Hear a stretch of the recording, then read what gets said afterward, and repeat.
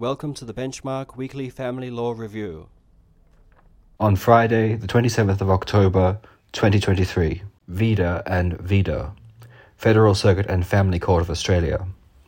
An arbitrator under Section 10L, subsection 2, paragraph B of the Family Law Act, 1975, Commonwealth, has power to make orders under Section 106B of that Act. The arbitrator in this case had also erred by not having regards to the unjust consequences of the award. CJ and Secretary of the Department for Education, Children and Young People. Federal Court of Tasmania. Primary Judge had correctly dismissed appeal from the decision of a magistrate refusing to revoke a decision to giving custody of the appellant's daughter to the Secretary of the Department.